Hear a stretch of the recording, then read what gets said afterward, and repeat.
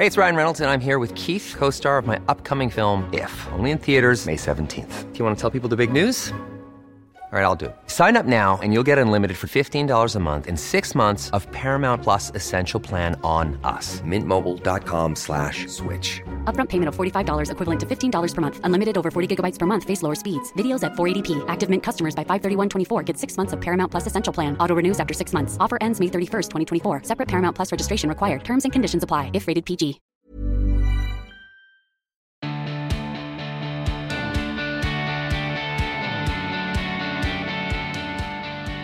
Hello, hi and welcome. I am your host, Emma Gunnar-Wardner, and in my nearly 20-year career as a beauty and health writer, I have interviewed a lot of people.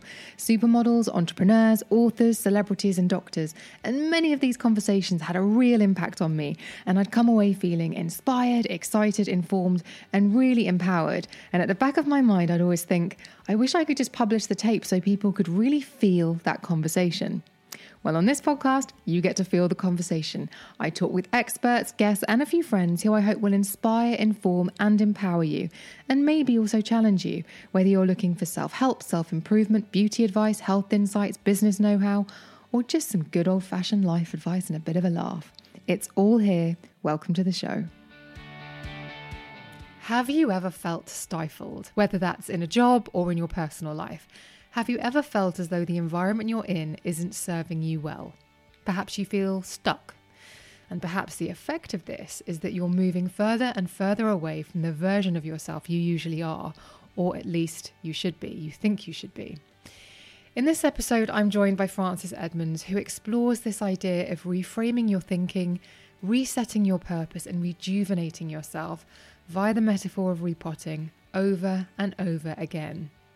And why do we need to do this? Well, for one thing, we are living a lot longer. And so this idea of learning up until the age of 21 or thereabouts, if you go into further education, and that being where your learning ends, seems foolhardy. Furthermore, we're living in a dynamic world where the innovations and advancements in technology mean that if you're not constantly learning, read Keeping Up, listener, then your skill set will quickly become redundant or even obsolete. Plus, in the last year especially, there's been an opportunity to reassess one's priorities, with a lot of people asking themselves the question, do I want to go back to the life I was living? Perhaps what was tolerable before the perspective-changing pandemic hit now looks completely different. If you're risk-averse, then change might be one of the last things you'd be keen to explore, but Frances makes an excellent case for constant repotting to make your world larger and to enrich the life you're living. In this episode, Frances and I discuss why repotting is all about learning how to manage life's transitions and changes, and how empowering it is when you realise the situation you are in is suboptimal so that you can then move away from it. We also discuss how important it is to get to know yourself and your patterns so you can name the behaviours that might be limiting you, accept them and change them. We also talk about how failure is one of life's greatest teachers. Not that we should all go out and try to fail, but if it happens and you can look at it objectively and see what went wrong, you can move forward with great purpose from it.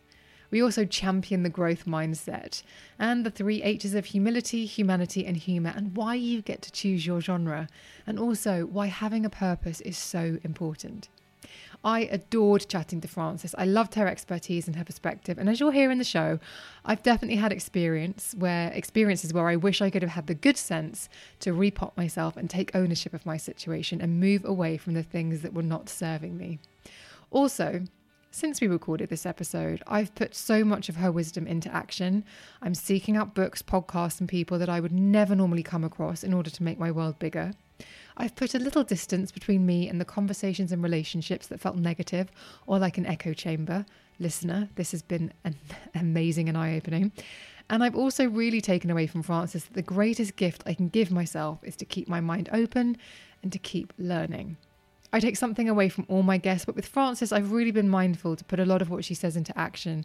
And so I hope you feel as motivated and entertained, because she is one hell of a storyteller, as I did from the time we spent together. All the links to Frances and her book, Repotting Your Life, which I highly recommend, will be in the show notes, which can be found wherever it is that you are streaming and downloading this episode. But please join me in welcoming Frances Edmonds onto The Emma Gunn Show.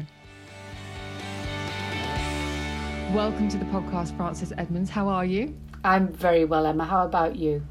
I'm very well and really excited to speak to you really excited to speak to you. Oh, well, that's very touching. We'll see how that goes, shall we?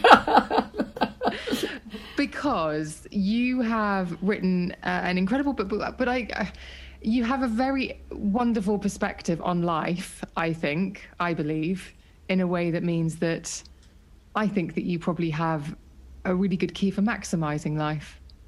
Well, I think the thing is that there are very few advantages to hitting the springtime of your senility, which I have done. But one of them is the kind of the wisdom that comes with deep middle age, which is don't sweat the petty stuff and concentrate on the big stuff. And I think it was the philosopher Søren Kierkegaard who said life is lived forwards but only understood backwards. So it's only when you really do reach kind of deep middle age that you understand the journey you've come on and actually try to start making some sense of it. And I think now, when I started this book, Repotting Your Life, it was not with COVID in mind. It was really to talk about managing transitions in life and managing changes. But right now, the whole world is repotting. And we'll have a look at that metaphor in a minute, because it might not mean a lot to people who aren't gardeners.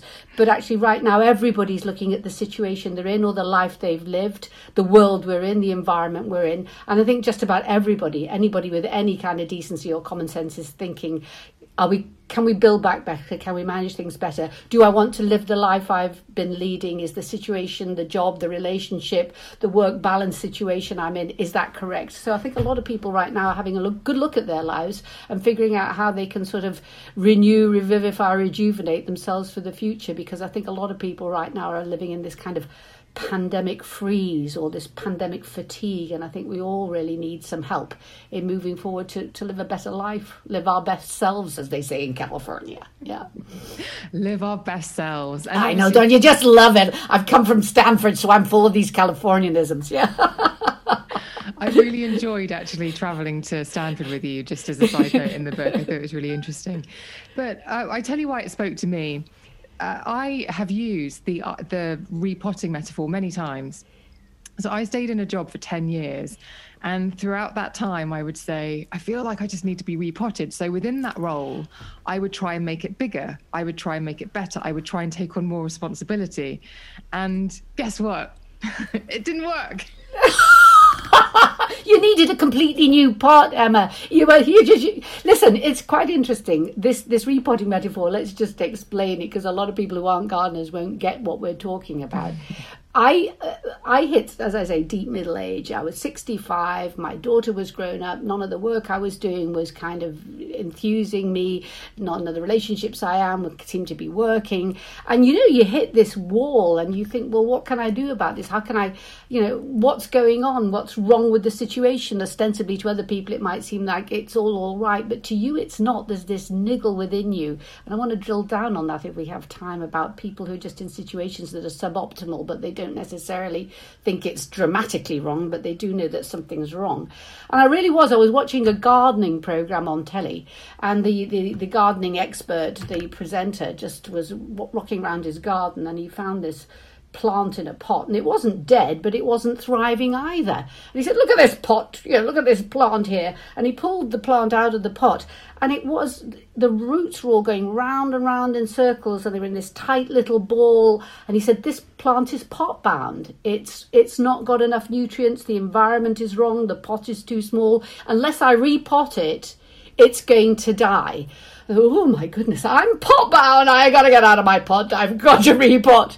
And anyway, it's a long story, but when the student is ready, the master will appear. And when you start, admitting that things are wrong, or looking around, or asking people what they're up to, and great friends of mine were going off on a program at Stanford, which was a group of sort of 25 fellows from all over the world, all different sort of nationalities, cultures, creeds, everything. And all put together, as I say, in the springtime of our senility, in this program, based on purpose and wellness and community. And, it felt like going back to school again. It really did feel like your first day at school, when you got your new little satchel and your new little shoes and you're feeling sick, and you want your mummy. But, I was 65 and my mother was 5,500 miles away, and this was Stanford Graduate School of Business. And I was walking there to get my sort of identification, sort of little sort of card. up to the Graduate School of Business at Stanford, the epicenter of Silicon Valley, like the citadel of startups, Google, Facebook. I mean, really sharp kids. And there was this little plaque as I went into the entrance of the Graduate School of Business, and it was a quotation from one of the early deans, and it said, "Repotting, that's how you get new bloom. You must have a plan of accomplishment, and when that is achieved, you should be willing to start off again." And I thought, oh my God, he's speaking to me. How many lessons do you need? This is repotting. Now, everybody can't just uproot and go to Stanford, and have such a wonderful experience and a sort of transformational experience as I did. But these are lessons for everybody. How you you find that you're in a situation that is no longer helping you thrive. You uproot, and then you make a plan for the next stage of your life. So those are the lessons I've tried to share in the book. Very much so. And let's go back, because you said you wanted to drill down into these suboptimal conditions. Yeah. I was doing a job a few years ago, and on the surface, it should have been amazing. And I remember a few weeks in explaining it to my brother. My brother comes from a very corporate background. I obviously am media, which is slightly different. And I explained what was going on, and he said, "It sounds like a suboptimal working environment and you should leave." Listen, you should have been writing this book with me. It's exactly that. And everybody else says, "Isn't this terrific?" And you're thinking, it might be for you, but it's not working for me. Now, listen, we don't want everybody to listen to this podcast and throw their own in the towel and leave their jobs and leave their relationships. But if stuff is going on in your life, and you know what, sometimes the body expresses what the mind represses. Things aren't right. And when people are either drinking too much or eating too much or not sleeping enough or can't sleep or they're unhappy for one reason or another, or sometimes it's a physical manifestation, something's wrong. Sometimes it is something that's going wrong in your life. And I think the first step in trying to get out of these suboptimal arrangements is to name what it is. In all honesty, to name what it is. Because only when you've named what the problem is can you start getting out of it. I mean, if people are eating too much, drinking too much, it's not that you're just eating too much or there's a reason you're doing that. And you have to actually take the time out, I think, to drill down in the patterns of your life. Now, some of the patterns of our lives are very good patterns. I have a neurosis for punctuality, and that's because I emerged from an Ursuline convent in Chester. And one of the less destructive legacies of that convent school education is that I am neurotically punctual. Now, that's not a bad pattern, but it is a pattern. There are other patterns, which I'm not going to share on a podcast, that are not so positive. But we're all victims of our patterns. Now, unless you identify your pattern, and in all honesty, you'll never get out of it. So it's like, name the pattern. At that point, you can at least respond to it rather than react mindlessly to it. And you can start changing those patterns. Right, that's the psychology of it. But when you get to situations, jobs, relationships, or even a time in your life, Emma, like the empty nest syndrome, or, when people retire and they've had the organising principle of a job, especially if you've clambered up the corporate hierarchy and you've had, the big name and the big, office and the sort of you've had the title, then all of a sudden that organising principle is gone from your life. You've got to build back again from the bottom of the ladder with I call it a beginner's mindset. It's the humility to start off again, because no matter how big a deal you are in one environment, if you have a beginner's mindset, you'll have to leave that environment and start from the bottom of a different ladder with all humility. And actually that takes some guts on occasion, starting from the bottom again and working your way up. It really does. And I think it goes against what I think a lot of people, maybe lots of people listening to this podcast, maybe thought the model of a good life looks like. A good life looks like constantly accumulating and growing and gathering and becoming bigger and stronger. And actually the idea of going back to the beginning, which I love an 80s movie montage when a protagonist does do that, but that is the thing that actually you want to avoid, when actually I think, and I believe you believe this too, it's something to embrace. Absolutely. Look, here's the thing too. The general trend nowadays is that we are living longer. Life expectancy is extending. A baby born today has every chance of living to 100. I mean, I studied at the Centre on Longevity in Stanford, and this is really interesting because it's public health and it's advances in medicine that a baby born today will, in all probability, end up a centurion, 100 years old. Whereas at the beginning of the 19th century, life expectancy was 60 to 70. So we have 30 gifted extra years. What we don't have is the institutions or the culture to deal with that new reality. So we still have the 3-chapter life. You learn, you go to school, you're educated, you go to college or an institution or university, or you learn a trade, you earn, you work for a living, and then you retire. And you make sure that you pop your clogs before the lolly runs out or whatever. 3 chapters. So that's the model that we have. Now that this chapter no longer works, because look at it now, look at the skills you need, or you're constantly going to have to be reskilling. So I think people will be oscillating in and out of work. They'll be oscillating in and out of personal and professional development, oscillating in and out of time out. How we manage that, I don't know. This is the new model that's going to be a reality. I mean, we look around us now and we see a lot of people in the gig economy. Very few people from now on in are going to have a job for life. And a gig economy doesn't mean necessarily an Uber driver or a Deliveroo sort of deliverer. Actually, freelance people who are self-employed, they're living in a gig economy. So you're going to have to constantly upskill yourself, roll with the new reality, be curious, be interested, and actually be prepared to grow and start again at the bottom of a different ladder. So this kind of linear progression up the organogram is not going to be the model for the vast majority of people in the future. That begs the question, what mindset, skill set and tool set do you need? And that's what I try and sort of disentangle in repotting your life. It's true, isn't it? It's just this reality that you think lies ahead of you. Yeah. Is something that you have to continue to carve. It's not something that you get into a groove and then it carries you along. Yeah. You have to be the architect of it forever. Yes, you do have to be the architect. And we're mindful of the fact that not everybody has the possibility to do it. You have to have good health, good educational policy, giving opportunities to all. But we're talking about the careers and the pots that you've been in. I think of mine, modern linguist, international conference interpreter. Then I was married to an England cricketer. I wrote books about that. So professional cricket widow. Then I did some writing and broadcasting. Then I ended up with a building company. Then I got involved in a business development network. So you're oscillating in and out of all sorts of different things. I only ever wanted to be a ballerina was the problem. Unfortunately, I injured a groin muscle. Unfortunately, it wasn't my own. But anyway, he went on to sing lead soprano in the Vienna Boys Choir. But we all have ideas of what we want to be, and it doesn't actually pan out like that. So, but what you do accumulate as you go along in life is a skill set and a mindset. And when people have sort of qualities like resilience or curiosity or the willingness to learn or the willingness to change, I think those are the skill sets. Those are the new skill sets that I really think people need to nurture. And also we have to organise institutions, cultures, educational systems that foster and nurture that kind of skill set. Fostering that skill set. Mm. It's so interesting that's the way that really is. It's a big shift from how... It is a big shift. Look, when I was going to school, they filled you full of facts and you passed exams and, one was really quite... Well, in my case, that's what I could do. Then you realise education, I forget who it was it Mark Twain? It shouldn't be about filling buckets. It should be about lighting fires. And that's, in fact, what you want to encourage in children.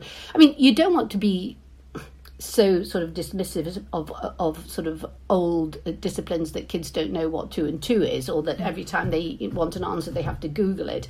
On the other hand, really the ability to look at what's happening now, the advances of technology, the things you're going to have to be able to do. So I think sort of qualities like resilience, creativity, and then also ephemerals and intangibles like, ethics, behaviour, decency, these kind of things that nobody has a checklist for these things nowadays. And yet these are the things that machine learning or artificial intelligence can't replicate. So anything that human beings can do and do better than the artificial intelligence and the technology will be precious skills in the future, which is why I think, darling, there's still gaps for us, these people in the liberal arts and the media who are not systems engineers. Maybe there will be work for us in the future. Who knows? Let's hope. It's funny. I've worked in the beauty industry as a beauty writer for such a long time, and the old school beauty PRs will hang their heads when they hear about how the younger generation of PRs maybe do meetings. And one of the little things, Francis, that might sound odd, is that when you meet a PR at a restaurant, they always sit with their back to the room and they let the journalist or the writer or whoever they're hosting have the best seat, and they hang their heads when they hear that the younger generation haven't been taught that. It's just a little thing. All of those little things. Yeah, the thank you note at the end of things. The sort of the gratitude. Yes, it'll be a melding of old school and new school, and it's not to throw the baby out with the bathwater, but it's to understand what's important in life, and it's to and then roll with the new. So that's in fact what I did. I mean, you cannot imagine. I went first of all to university in 1970.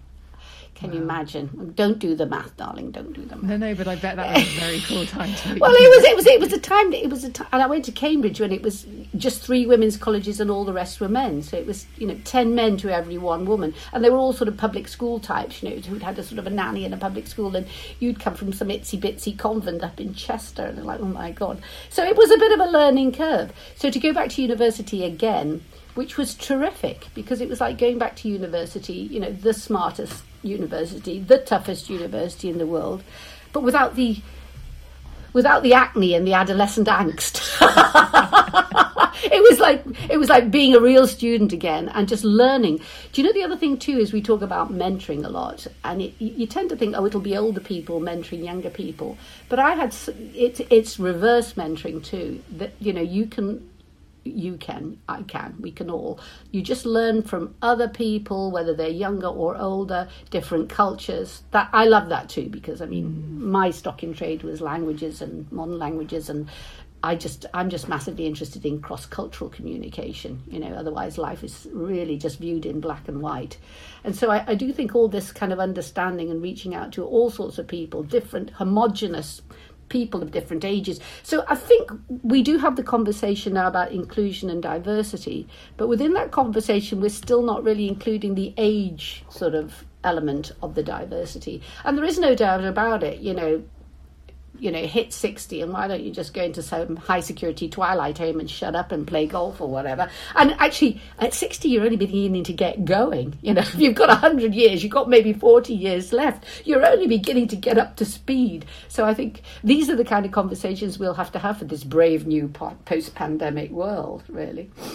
This is something else that came when you talk about mentoring and learning from lots of different people. This is something that really struck me, is that it's very seductive to live in quite a small community, whether it's business or personal, know that intimately and have a framework. And I've definitely noticed it in my own community that I'm in professionally, in that something new might appear, and rather than look at it objectively, we look at it through the filter of this is what we know. And I think actually that's really limiting. Yeah, that there is an inexorability about that, because when you're in your little filter bubble or your silo with deep domain knowledge of that silo, yes, it's very comforting to sit there with other people with deep domain knowledge, and aren't I clever? Here I am in my little tower, and I'm terribly clever in my little tower. Quite threatening when there are people over there who know stuff that you don't. And a lot of people who do not have the growth mindset want to stick in their little tower and don't want to hear what the other people have got to say or feel threatened by it. The magic happens, and actually it was Sir Martin Sorrell of WPP who gave me this quotation once when I was writing another book. The magic happens when the circles intersect. So there's that circle there, say they're the biologists.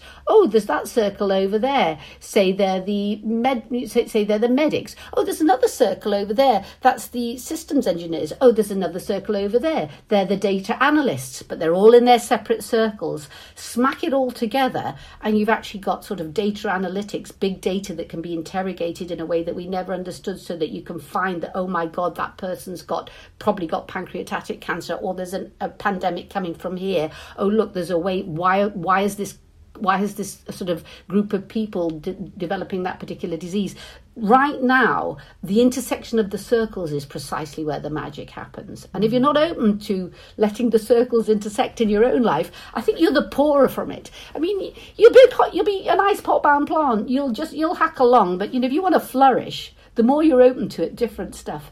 And it's not even nowadays the sort of the morality or the ethics of inclusion and diversity. It's the business case.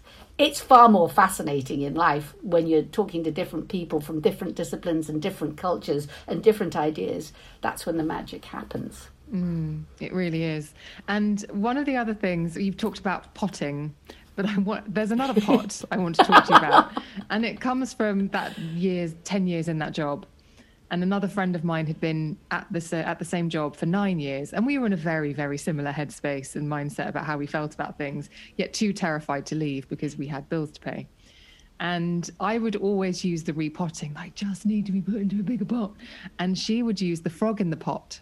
Do you know this one? Yes. Is that the one where you just, if you put a frog in a boiling pan of water, who would do such a thing? But here's the thought process. It's so sensible it will jump out again. But if you put a frog in just cold water and just gently heat it up, it will broil to death. A lot of people are in relationships and jobs like that. And look, this is not to wave a stick or be judgmental about people who find themselves in situations where it's very difficult to get out of it. Some people do find that.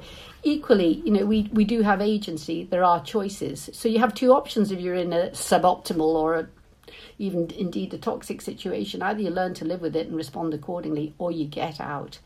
And then it's a question of everybody else around. I mean, one tries to do this increasingly in one's own life. Have the compassion for people who are trying to get out of situations. I mean, come on, let's be honest about this. I can write nice books about repotting your life, and then some poor woman being in an abusive situation who can't get out of that marriage will stick there because there's 2 kids and she doesn't know how to pay her own bills. And you know what? Then that's when either socially as a politician you have to figure out, create support groups, or as an individual, anybody who you can help. I mean, we've just now talked about a really deeply sort of toxic relationship or situation, but there are other situations where people are just, if they reach out then in any way that you can to give people a hand, I think that's probably your duty as a human being if you possibly can. Because you know what, it's you think sometimes that you are stuck, and yet with a bit of agency and a bit of help, you will be able to get out of that. And then when you look back at your life and you think, how did I manage to sort that out or do that or get out? And then it will be one person comes along, as I say, when the student is ready, the master will appear, or a support group, or you read an article, or you listen to a podcast. It is any of those triggers, those catalysts that starts you on the journey to repotting. And who knows how it happens.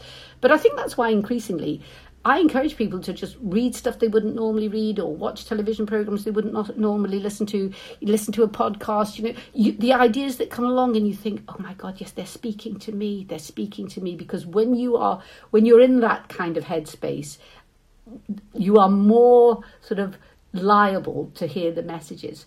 Just as I remember I was pregnant, and everybody else in London seemed to be pregnant. I think, how can everybody else be pregnant in June 1989? Because you weren't really aware of pregnant women until you were pregnant. But when you find yourself in a situation, you will then realise there are other people in that situation. And nowadays, one of the very, very positive affordances of social media is that you can find networks, you can find help, reach out. That's the thing. And genuinely, I think that's always the lesson I would say. People will help, even from the places you would never expect. It's extraordinary how that happens. That was honestly the reason why I started this podcast, because I was listening to podcasts at a time and I didn't know it until later. I was diagnosed later, but I was depressed. And so I would tap into all these conversations with really dynamic, incredible people. And it was very bolstering. Look, you see, there you go. Look at you, and you are stunning. Okay, honestly, podcast listeners, she is stunning, right? And people say, what have you got to be depressed? Nobody knows. How did it manifest in your life? How did sort of feeling depressed manifest? Was it sort of like just lack of energy? Was it just... I think it had been present for a very, very long time. I think actually the way it presented originally was just being a negative person. And then through the course of just experiencing life events and always seeing them negatively, it just compounded until, no energy. There's a brilliant photograph I took of myself when I woke up one morning, and I just looked so bad, like my face is swollen. There's nothing wrong with me. I'm just clearly not right But anyway, that's a side note. No, but then how did you reach out to other people, or what? Did you seek help, or how did you go about sort of uprooting and repotting or managing this for yourself?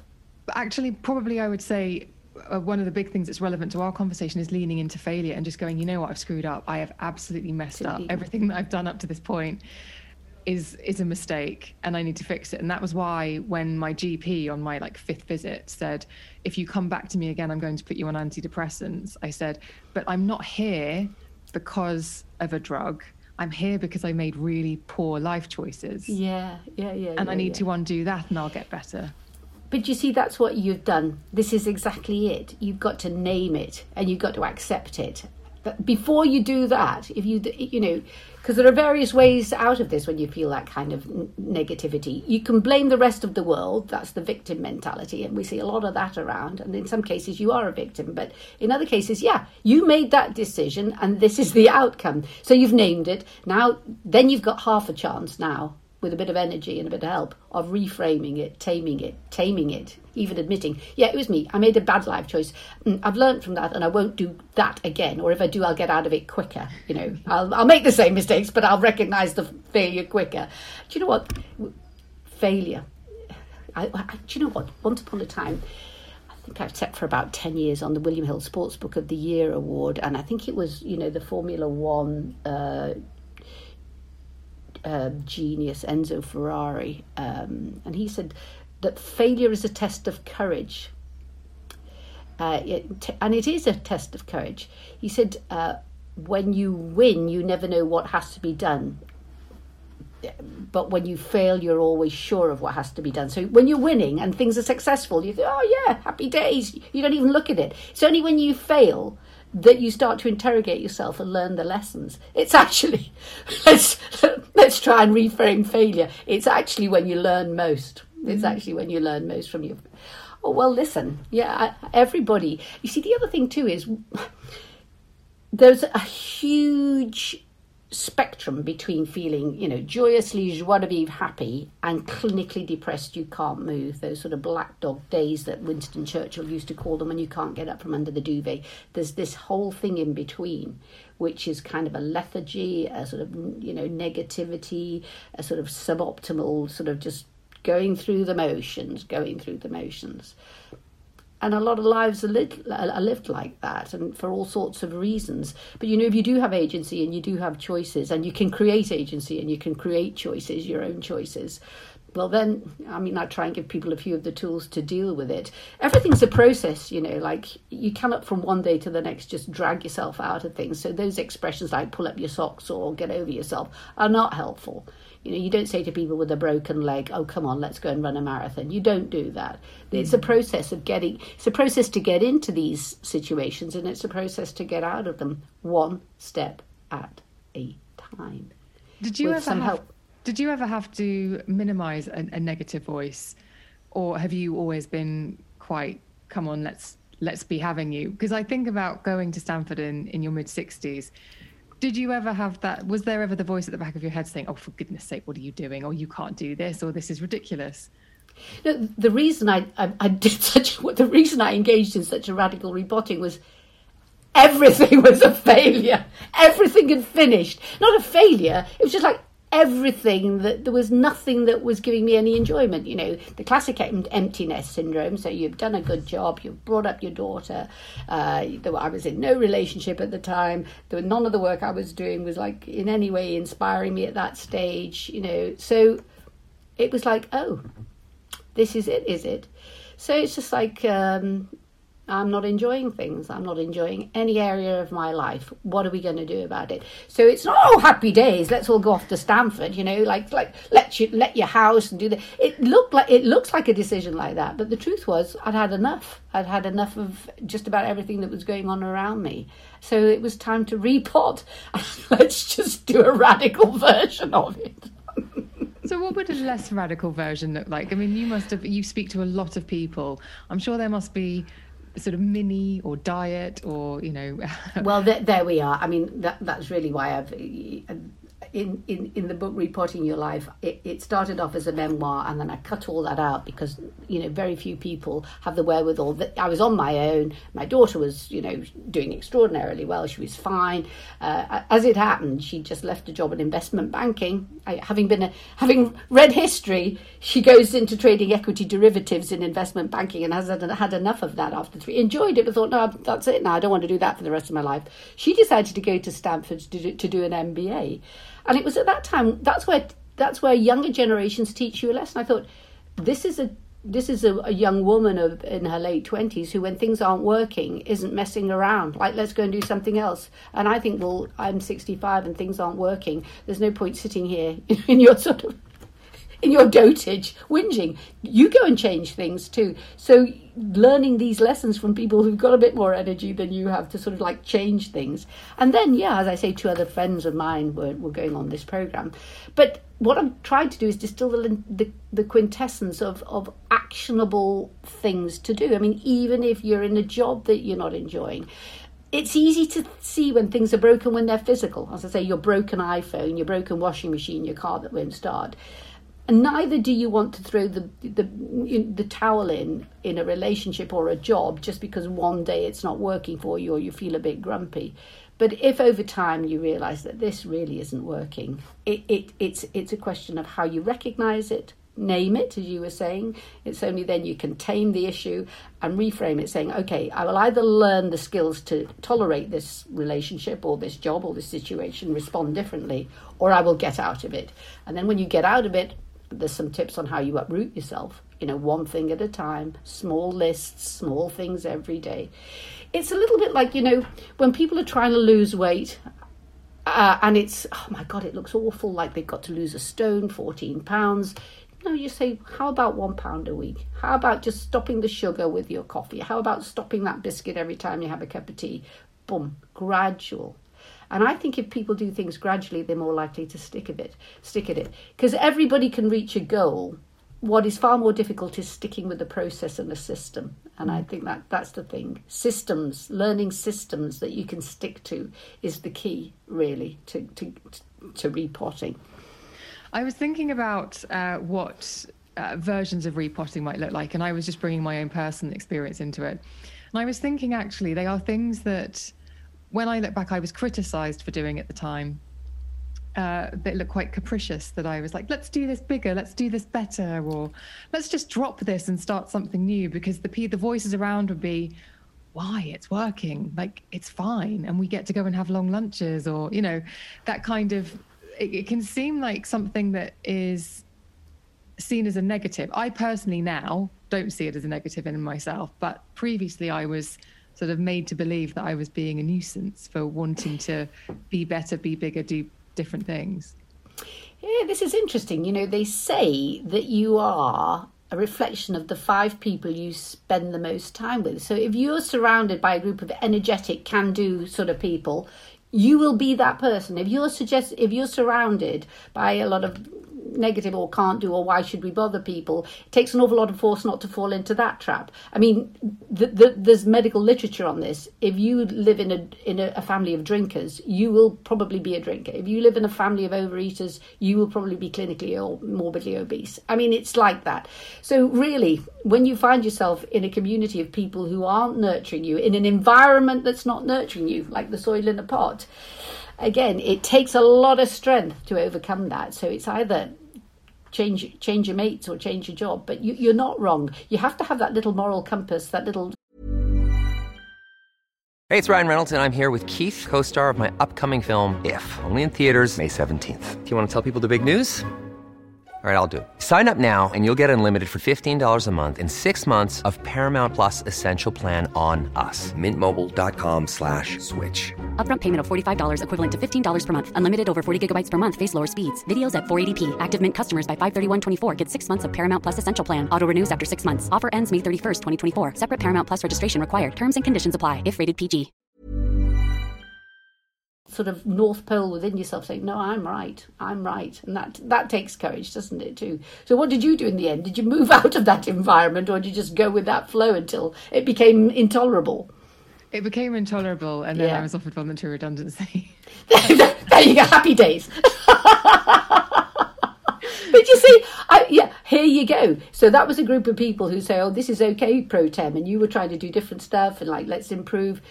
You know, there wouldn't have been voluntary redundancy, I'm sure. I'm sure things would have been working better if it had been that group of creative, if a group of creative people like you had been together, the business would have flourished more. You know, One would hope. One would hope. Who knows? But you know, I love your honesty in saying things like failure, and I'm with a group of people, and this was what was happening. These things happen to a lot of people, so it really is having the courage to face up to stuff and accepting yourself, not blame other people. You know what? I could see that happening. I wasn't feeling right. Either I go with the flow and I wasn't feeling good about that, or I get out of this situation. Options. You know, as long as you have the... I do look back on that situation and think it was very unfair of me to put a lot of pressure on people to want to do things that they clearly didn't want to do. Like that was the thing that I wasn't seeing at the time, because I was just like, we can make this. I was like Marty McFly. We can make this really amazing. Let's do it. Let's charge. But you know what? You get a lot of that in Silicon Valley. And frankly, when you've got the right people around you, the magic does happen. When you've got people who are... I mean, as you know, that is the place where they talk about disruption all the time. They keep breaking things down and remaking them and breaking them and making them better. There was a period of my life when I was really massively interested in jazz. I still am, but I just don't have as much time as I used to go and sort of, well, you can't go and listen to it live anymore at the moment. But anyway, and there's a concept called recombinant innovation. It's like there's really nothing new under the sun. You know, even if you think of, there's nothing new under the sun. It's just the way you take different elements of things and put them together differently. That's the basis of jazz, you know. The notes are there, the scales are there, the instruments are there, but they'll just take something and they'll work with it and they'll improvise and they'll make something new and extraordinarily difficult. A lot of technology is not new, nothing new under the sun. It's just the way they've smacked the various elements together. You know, like the original iPod, if you remember that. I mean, that was nothing new in terms of technology. What was new is the idea that you can stream all the music in the world through a different system. I mean, now if you look at your iPhone, my God, it's a piece of kit that was there, but the fact that you can have sort of all the music in the world in it, all the information in the world in it, all the messages in the world, all the documents in the world on it. So it's basically sometimes taking old things and putting them together in a different way, and having that kind of mindset. Always, you know, okay, sometimes it's like, yeah, this is fine, but actually having the growth mindset to want to improve on things, incremental improvement all the time, I think that's a really healthy thing. Personally and professionally. Otherwise, there's no growth. I'm back to my gardening metaphors now. No, I agree, and I have always thought it was a negative, and actually that's why I found reading your book so validating in many ways, because I thought actually I'm not a pain in the arse.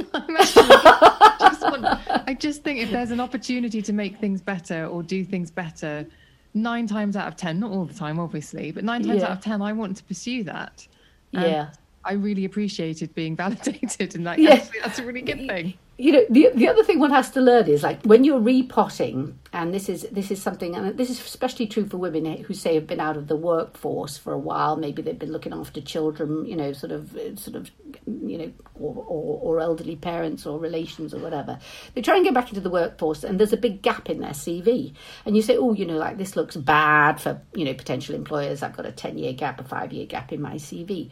And what people tend to forget, especially women tend to forget, is they will have skills that they have assimilated doing those jobs that are very valuable skills. I mean, the average mother is a timekeeper, a chief cook and bottle washer. She's a logistics manager. She is a financial operator. She's a chief information officer. She's the chief marketing officer. She's like everything. She's the chief operating officer, and she's the chief executive. Maybe there's a bloke out there working somewhere, but do you know what I mean? It's like you've got a lot of skills, but you don't recognize these as skills. So when you're repotting, you have to sit down, I did, and say, well, okay, these are the skills I have, Francis. You can speak 4 languages, you can write, you can communicate. Okay, your IT skills are really fairly Jurassic, so you're going to have to work on that. Otherwise, you won't be able to do anything in a place like Stanford. So you realise what the gaps are in your skill set. Now, I'll put it to you. I get what you're saying. And you might go back when you hit my sort of great age and say, do you know what, Emma? Yeah, I could see what I was doing there. I was so enthusiastic and I had all these ideas, but then there were these stuck in the muds and I just used to like whack them over the head, metaphorically. Perhaps if I just upped my interpersonal skills and just maybe communicated a bit more nicely with them, maybe that would have done, that maybe I would have got them round to my way of thinking. So what you would do, especially somebody like you, I can just even see it from our chat on podcast, you understand that maybe there's something that I should be working on in myself, a bit of a gap in my skill set that would have helped me next time. So it's always learning, isn't it? You learn from your failures. Like, yeah, next time I'll do that better. Next time I'll get them on side before I hammer them over the head. Yeah. It's so funny. And looking for those different sources of information, one of the most impactful things I've done recently is watch a masterclass with a guy called Chris Voss, who's the FBI negotiator. And by watching that course, I then relived that last experience and thought, I could have done that so differently. I could have done that so much better.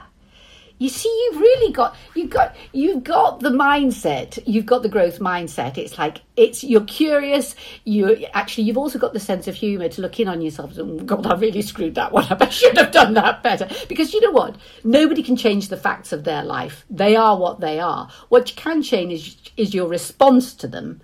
And what you can change also is the genre that you decide to live your narrative in. If you want to be the little victim and have, and we're all going to hear your paltry melodrama, played out endlessly sob story, okay, you can just go in the tragedy box. I prefer to see my life as a comedy or an adventure story. And you look back and you say, Francis, how did you screw up so badly? I mean, what were you thinking? Why did you do that? And at least learn from it, or as I say, if you don't learn from it, at least learn, not to do it so often, or at least to learn your mistakes a little bit more swiftly. So that is the growth mindset of the perennial repotter. And just realise that never get stuck in the big I am, never get stuck in the I know it all, never get stuck in nobody can teach me anything, never get stuck in the, people are useless, I know everything. Reach out, especially to people who aren't necessarily your great friends and family. I call them the weak links, especially when you're trying to change your life. The people whom you know well, your family and your close friends, they know what you know and they know who you are. If you want to change, it's probably the weaker links. I'm not talking about randoms you might meet in the supermarket. I'm talking about people who might genuinely have an interest in helping you move. And there are a lot of those people around, in support groups or friends of friends who have sort of lived through similar situations to yourself. So that's another element of sort of trying to move along in life and repot. But again, it really is key to have this kind of look on life, that you're prepared to have the humility. It's the 3 H's I keep calling it. The humility to say, I screwed up. And I don't know it all. And I really wish I'd known that humility. And then the humanity to realise that everybody around you can teach you something. And the most unexpected people sometimes come to your aid. And therefore you should try and do the same back. And then the sense of humour, humility, humanity, a sense of humour. Have a good laugh at how ridiculous you were or the things you did. And create your own genre. Turn the tragedy into a comedy. Why not? I really appreciate as well the way, and again, it's a seductive thing to do, which is to see the world in black and white, because everybody wants to feel like they know what's what. And it comes back to what we were just saying about failure. Actually, there's quite a lot in seeing it as technicolor. World's going to be more beautiful if it's technicolor, isn't it? Yeah. Rather than black and white. Well, I mean, life is not binary. I mean, life is not yes, no. I mean, neither do we want it all the shades of grey. We want it all the colours of the rainbow. It's exactly that. There's always a million options out there. It isn't either I work 24/7 or I don't work at all. In between, there will be, it's things like, for example, let's take the example of, I don't talk about work-life balance. I talk about work-life integration, because there are various times of your life where you will be working far too hard, and other times of your life where you're not working that hard. But, it's work-life integration. Periods of your life where you have to spend more time with family or friends because they need you. Periods of your life where it really is time to now put your head to the, put your shoulder to the wheel and do some hard work. So I think it really is that openness to roll with the punches, and to that it's a resilience. It's a resilience, sort of melded with the curiosity, melded with the just like, if you just think that everything that you learn and everybody you meet is going to add to you, I think it will. What you begin to think is true will be true.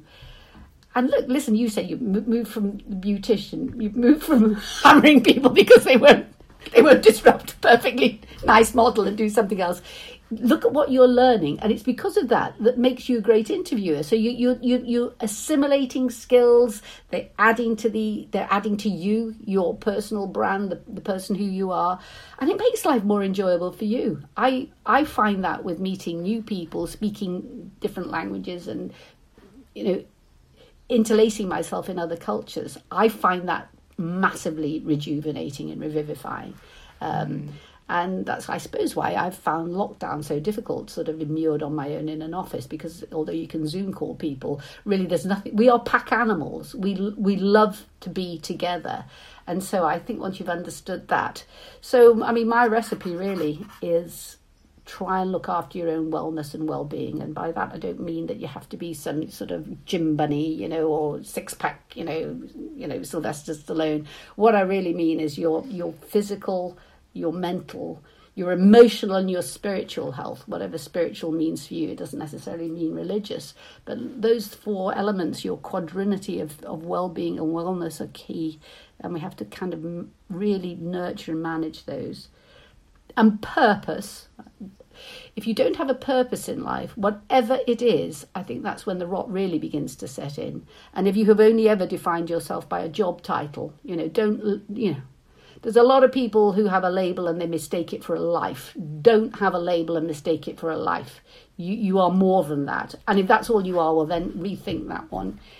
And then community, you don't need a trillion friends. And having a trillion friends on Facebook is very nice, but it's not what I'm talking about. You need a few key people who you can trust in adversity, to have a chat with, a glass of wine with, a meal out with, and just be there for one another.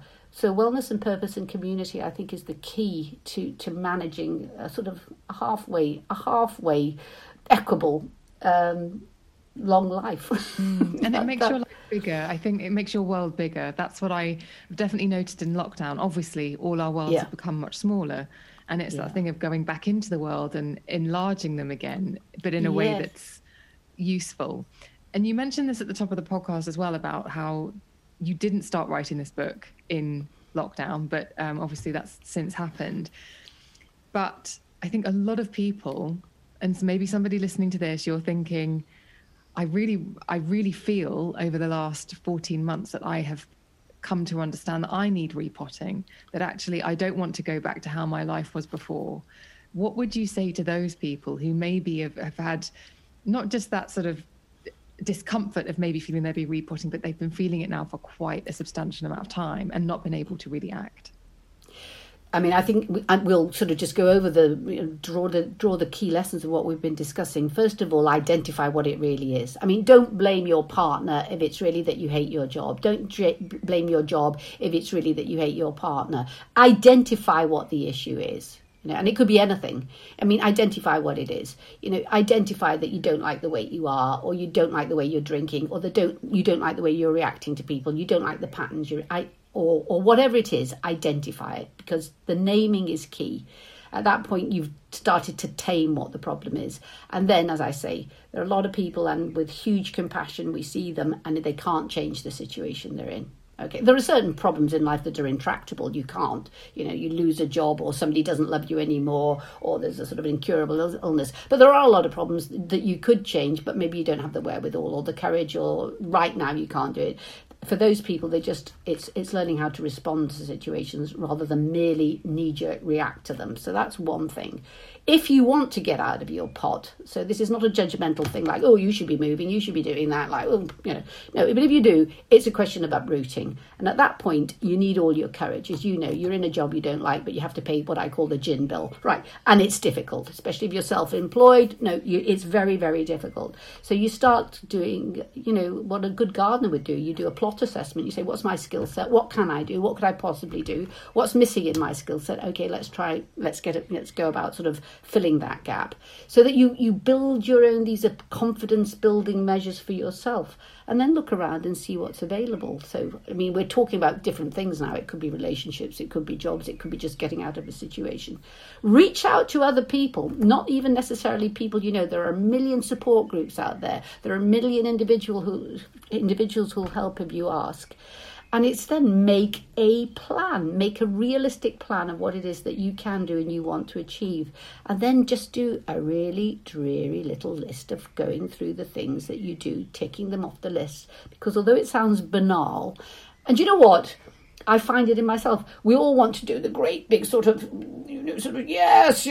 be creative, be innovative, be disruptive. Come on, one step at a time, small actionable tips, okay, maybe you need to downsize. Okay, have a look, or maybe you need to move out of that apartment. So just go through the small actionable steps that it takes to get through that process. Process and system is everything in this. And then eventually you will reach your goal. However impossible the goal seems at the end, if you just go through the small process of one step at a time, you'll get there in the end. That's the good news. The bad news is that it never finishes. It's like you're never done with your changes. I mean, have you ever not been in a part of your life where you think, great, that's done and dusted now? Like in my case, you finish university, you think, that's great, that's finished. No, you never stop. You never stop. But that's the excitement of it. And it's not as if every day, I don't want to sound like Pollyanna on steroids, because that's really not the message at all. It's only because I just felt pot-bound and sick and tired and stuck that I embarked on this. And, it's when you rejuvenate yourself, it's actually helping yourself. It's actually helping yourself to do things. And, the odd book, the odd podcast, the odd television program, the odd radio program that all of a sudden speaks to you, and you think, I forget who it was, the philosopher who says, God speaks to us when we're not paying it. Like you don't go to a church and expect the big, God to boom out, like, Francis, Emma, do this, do that. Actually, sometimes it's when you least expect it, the voice comes that tells you, you're not happy, you ought to be doing this or that, or do this or do that. So, there's the world works in mysterious ways to tell you what to do.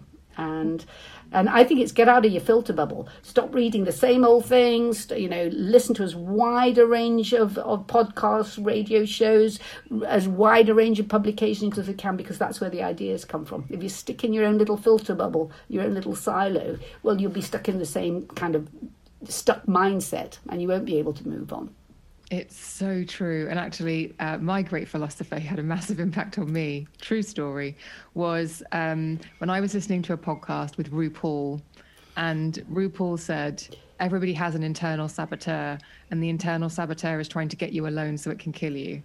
And that was when I realized, and that's when I called up and said, I think I might be depressed. So there you go. Inspiration comes from lots of different places. Yeah, and here we are chatting about it. It's not so very long ago that there is no way anybody would have said they were depressed. It's not so very long ago. It's like, oh my God, that's something that you hide, you shovel under the carpet. Maybe you'll be unemployable if you admit that you get depressed. But now it's like, great, admit it, say it out loud, and then people can help. You can start helping yourself. Identify what the symptoms are. Also, I would say, and I don't know if this is your experience, I would say the majority of the brilliant people I know have all been through some sort of dark night of the soul.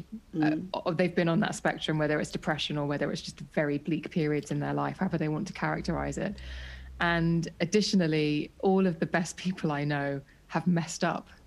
Yes. Oh, absolutely. Absolutely. Absolutely.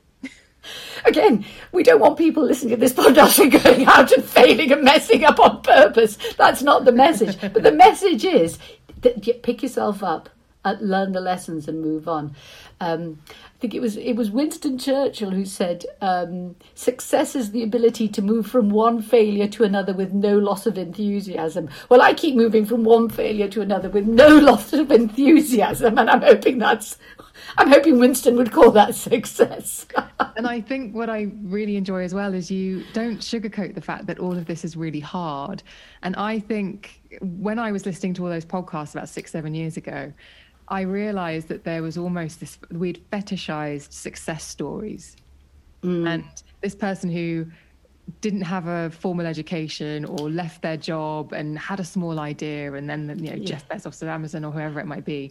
Whereas the stories that I really like are the people who made huge success, kind of maybe by accident or by graft, if nothing else, lost it, and they got it back again. Got it back again. Yes, we like it. We like a happy ending, don't we? Yeah. we do like a happy ending. Yeah, but we're always hearing these. We only ever hear the success stories. It's absolutely true. And there are a million people who work just as hard, who put as much effort in, who were as creative, who were as innovative, but either the timing was wrong or something went wrong. So success. I mean, we judge outcomes. We don't judge the journey. So that is unfortunately the case. But what would I say about that?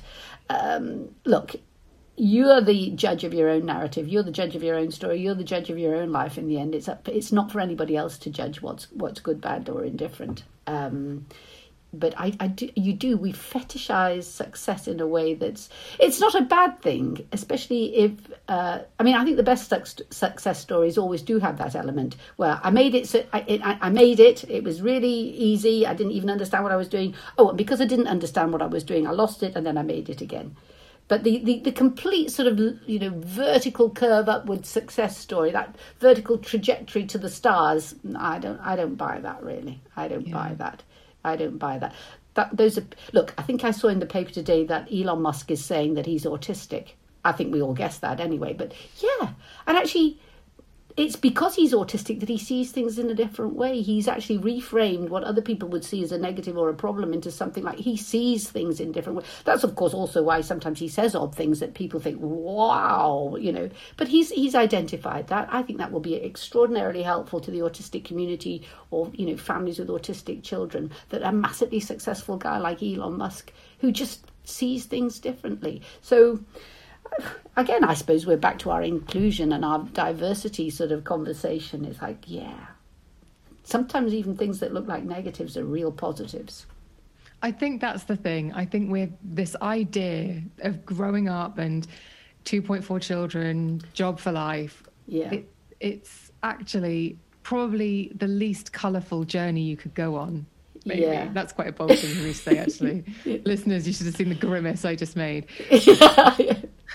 But, it's not the only story. Reframe that. It's not the only story. It's not the only paradigm of a happy, successful life. There are all sorts of models and paradigms of a happy, successful life.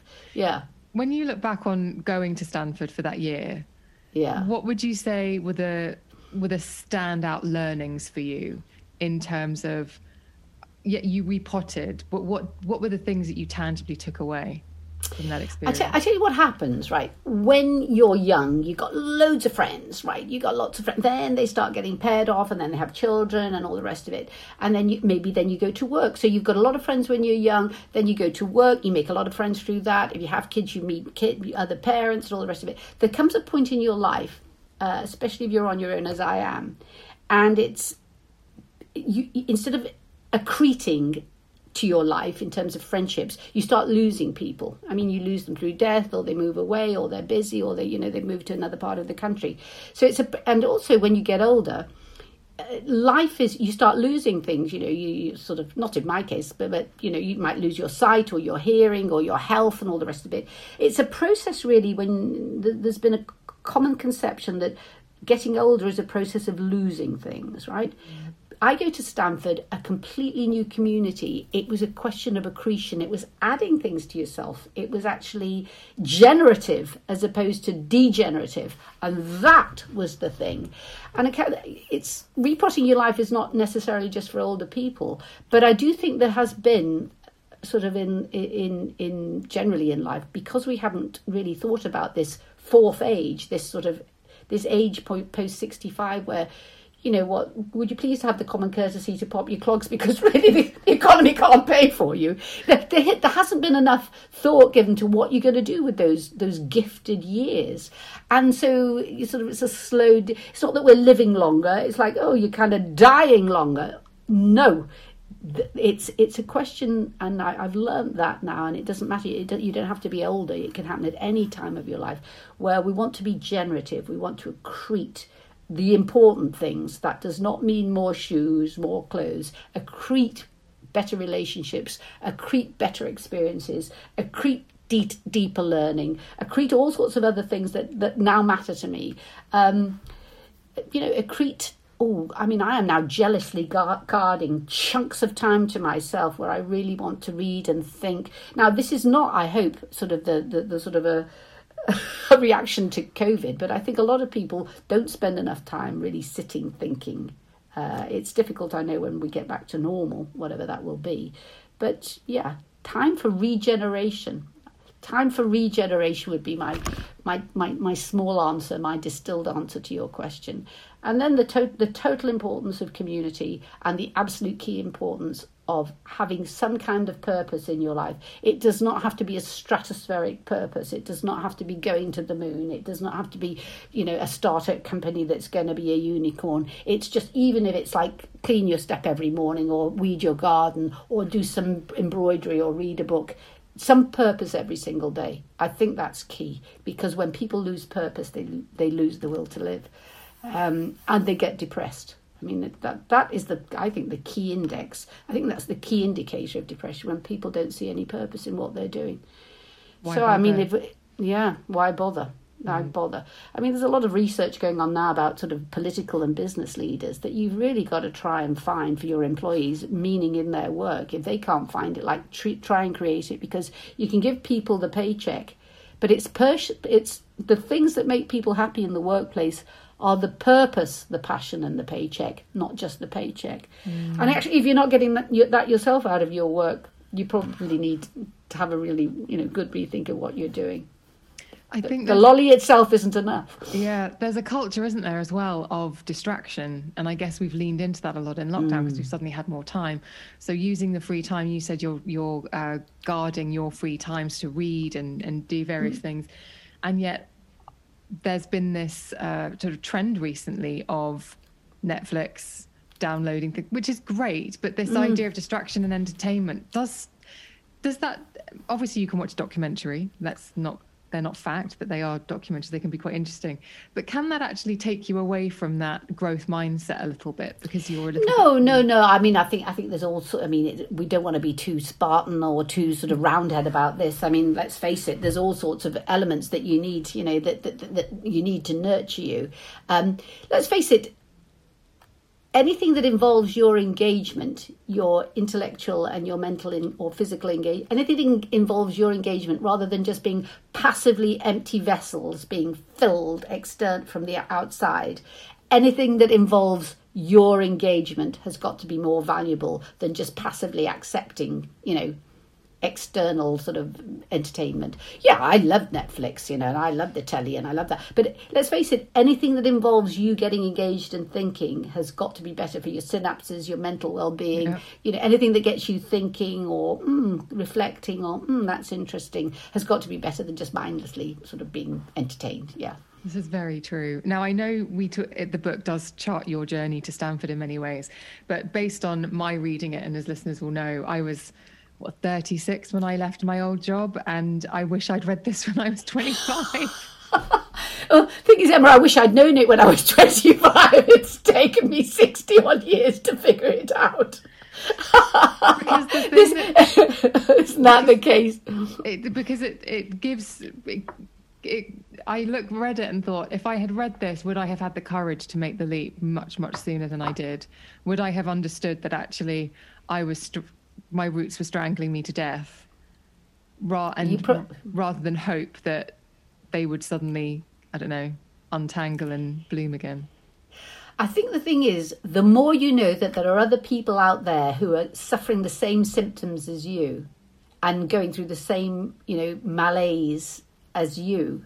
It's a little bit like, as I say, 10 years ago, nobody would ever in a broadcast say they were depressed. I mean, never. I mean, it just wouldn't happen. You wouldn't even admit it to your GP. You would hardly. You'd say you're feeling a bit down in the dumps or you couldn't sleep, but you'd never say I'm depressed, right? So I think the thing is, because we're now all saying it, and there's no sort of, there's nothing negative about saying that now. It's an issue a lot of people confront and face.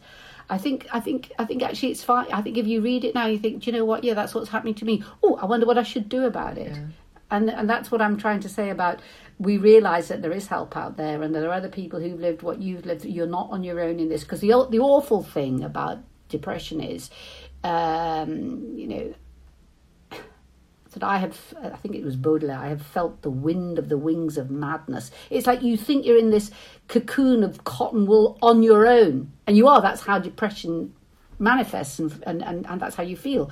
Then you realise there's other people who are going around who feel that they've got wire wool in their heads and, they don't want to get up from under the duvet, or they just can't be bothered. If it's not even as extreme as that, it's like, I really can't be fagged, I mean, I had a Damascene moment. I think I mentioned it in the book. I was doing a lot of after dinner speaking, and then there's a really bad gig one evening. It's like, it was just going on too long, and people were misbehaving. And then the next day, my agent wanted to send me on a really nice gig to do a motivational speech. I said, I can't be bothered. So, when you can't be bothered to do your own motivational speech, there's trouble.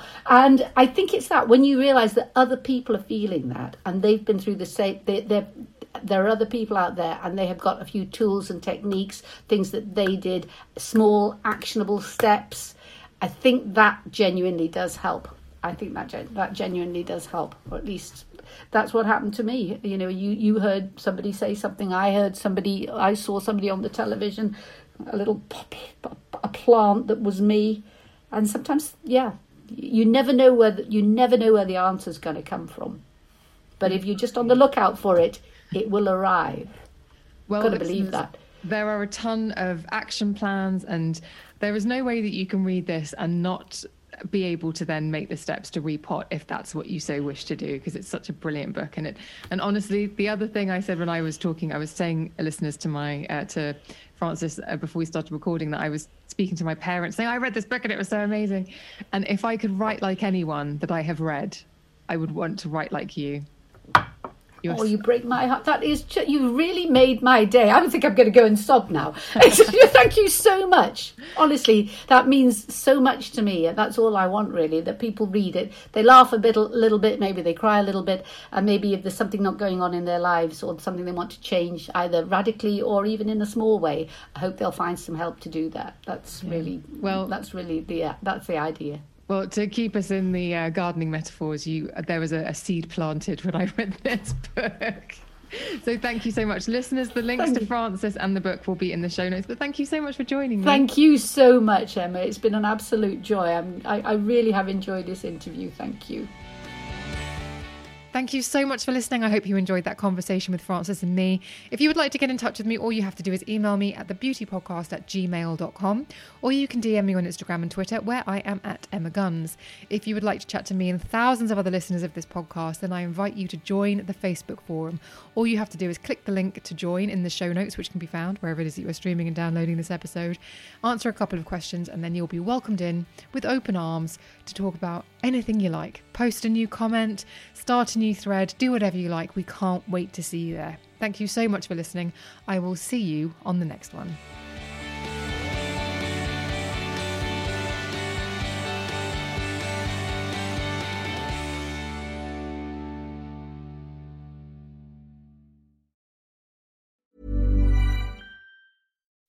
When you make decisions for your company, you look for the no-brainers. If you have a lot of mailing to do, Stamps.com is the ultimate no-brainer. Use the Stamps.com mobile app to mail everything you need to keep your business running with up to 89% off USPS and UPS. Make the same no-brainer decision as over 1 million other businesses with Stamps.com. Use code PROGRAM for a special offer. That's Stamps.com, code PROGRAM.